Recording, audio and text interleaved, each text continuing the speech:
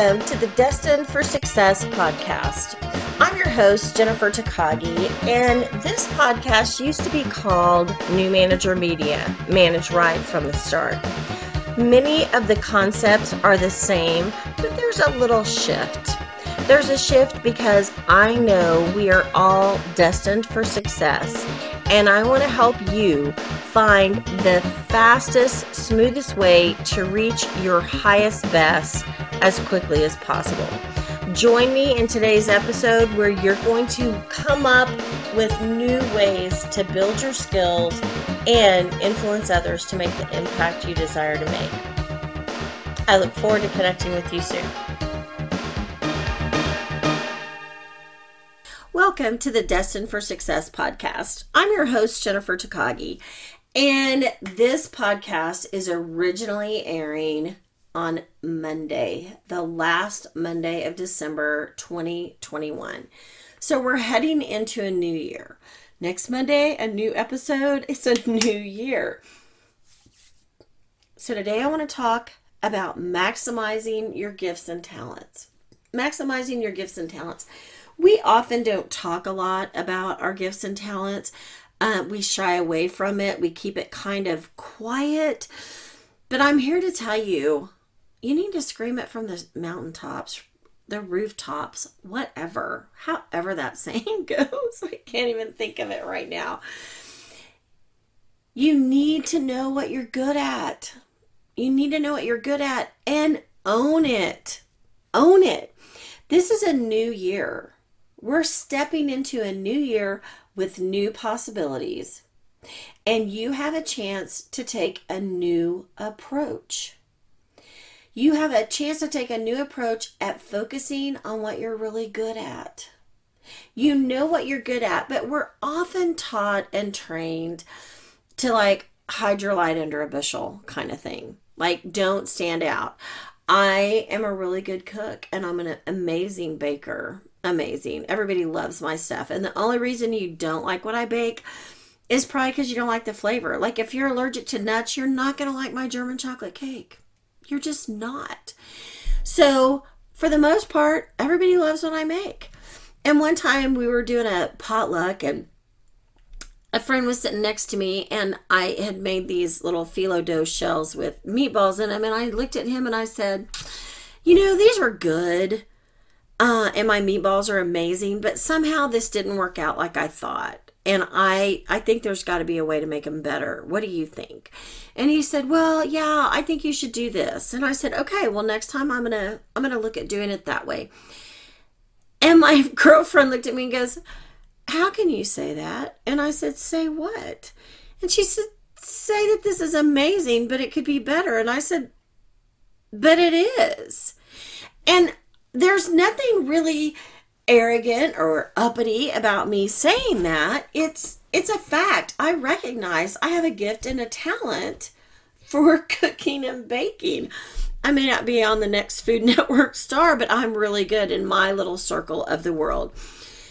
Focus on your gifts and talents.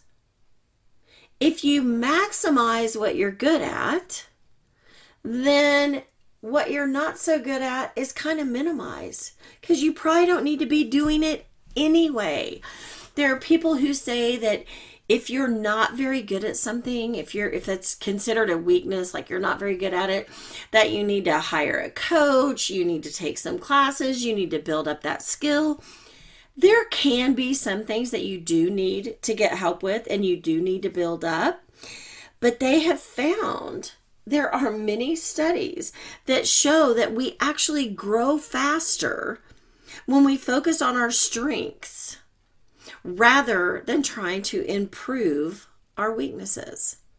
We grow faster when we focus on our strengths than trying to improve on our weaknesses. We're actually happier, less stressed, and more confident. There are a lot of things I'm not very good at, but cooking and baking, I'm pretty darn good at. And I know it. I know I'm good at it. And so it's not stressful for me. We're going through the holidays. I'm cooking and baking all the time. For Thanksgiving, I had to bake 7 pies. Some were for orders and some were for my family. But nonetheless, I baked a few pies. We need to pay attention to the signs that we're good at something. It's very easy to ignore it. It's easy to ignore what you're good at. Because we get like on this path that we're put on, sometimes by our parents, sometimes by our friends. We just get on this path and we just stay on the path. And so the question becomes, is that the path you even want to be on? Is that what you want to do? I was a senior in high school and I was going to go to college. And to be completely honest with you, my whole goal in going to college was to put off getting a full-time permanent job as long as possible. That was like one of my main goals. The other one was I wanted to graduate in 4 years because other people in my family had gone to college and either they didn't graduate or it took them longer than 4 years. So I wanted to get out in 4 years. I accomplished that. So, and I even went part-time my last 2 semesters of my senior year because I went in the summers, but then some classes you had to take and they only offered them in the spring. So I had to hang around for a while. Oh, darn. Darn the luck, people. Darn the luck. But I'm a senior in high school. To go back to the beginning of the story, I'm a senior in high school.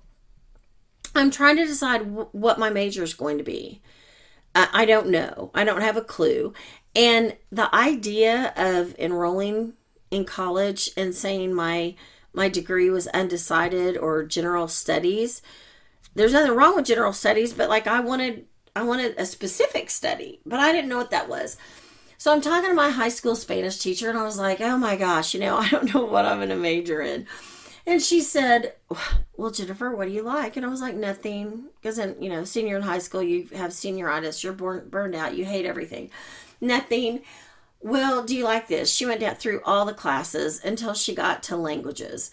And she said, well, you've had 2 years of French, a year of Spanish, a year of Latin. Do you think you like languages? Yes. Yes, I do.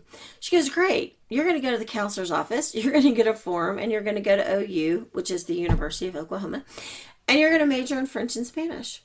I was like, okay. And I did. And it all worked out. I was accused by my college boyfriend that I was majoring in something really simple because I made good grades. And for a while, I bought it. Yeah, it was easy. But it was easy for me because I had a gift and an aptitude for it. And I liked it. So it made it much easier for me to study. It made it easier for me to go to class. I rarely missed class. Rarely. Because for me, it was easier to go to class, hear what the professor had to say, take notes. I'm an avid note taker and I can write very, very quickly.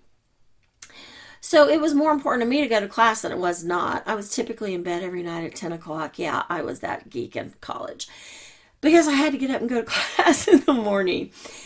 But I bought this idea that it was easy to major in French and Spanish. I had a double major. I had a 3.3, 3.5 grade point average. I worked 20 to 30 hours a week at the library. And I dated, I partied, I had a good time. It wasn't easy, people. It seemed easy to him looking at me. But the bottom line is I had a gift and a talent for it. And I've seen so many people enroll in college. I should do a whole episode on what to do when you want to go to college, and you could share it with your kids and grandkids. It's hard to be successful in your college career if you're studying something that you have an aptitude for but you hate. Or if you love something but you do not have an aptitude for it at all. It's a both and. It's not an either or. You have to have an aptitude for it and you have to really like it. And then you can put up with the other crap classes you have to take just to earn that degree. It's the same thing with your gifts and talents. What is it that you're doing that you really enjoy? That when you finish, you feel very successful. Are you drawn to it? You just want to do it. You volunteer every time it comes up. because you like it? When you're finished, do you feel energized? We don't take time looking at our gifts and talents because we just get on this path. What are you doing that you're good at that you could do more of? And what are you supposed to be doing that you don't enjoy, that you're not very good at? And ask yourself, do I need to get better at this? Or do I need to delegate it or hire it out? Only you can answer that question. If you're building a team, whether you're in corporate America, government, or actually the podcast is worldwide. I was number 8 in Italy. Who even knew about that? Whether you're working in a corporate setting, a government setting, a nonprofit setting, or you're an entrepreneur, like any of the above, you're going to be building teams at some point unless you're a solopreneur and literally do 100% of everything by yourself. I don't know many of those. We usually hire somebody for something, even on a contract basis. You're going to have to delegate. That's a skill you're going to have to learn. You may not be good at it at first. You're going to have to learn it. You're going to have to go forward. You're going to have to learn to give feedback. You may not be good at it first. It might be uncomfortable, but you're going to have to get better at it. There are some things and skills you're absolutely going to have to learn to do, and you're going to have to improve. But there are some that you really don't. It doesn't really matter. One example that I have heard time and time again that just blows my mind is when you're looking at like quality ranking factors for a job application. Like what is required for it? If there are 10 requirements, a man will look at it and say, I meet 2 or 3 of these. I'm going to apply for a job. A woman looks at it and says, oh, I only qualify for 2 or 3 of these points. I'm not going to bother. And that is how we are trained. That's how we're raised. Women are raised, if you don't meet all 10, you can't do it. And a man is told, if you've got a few, go for it. Just go for it. So if you're a woman out there listening to this, I'm going to say, just go for it. Absolutely, just go for it. If you only have 2 or 3, go ahead and go for it with all your heart and soul. Men, keep going for it. It's fine. It's great. Keep going for it. But find what it is that you're good at, what your gifts are, what your talents are, and focus on those. I challenge you for the next 30 days. Pick one thing that you're good at and focus on that every free moment that you have and see what happens at the end of 30 days. And then email me and let me know. I'm Jennifer Takagi, your host for Destined for Success, and I look forward to connecting with you soon. Thank you for taking your time to spend with me on this latest podcast of Destined for Success. Please take a moment to leave a review, share it with a friend, and subscribe and get the newest episodes every Monday morning. I'm Jennifer Takagi, and I look forward to connecting with you soon.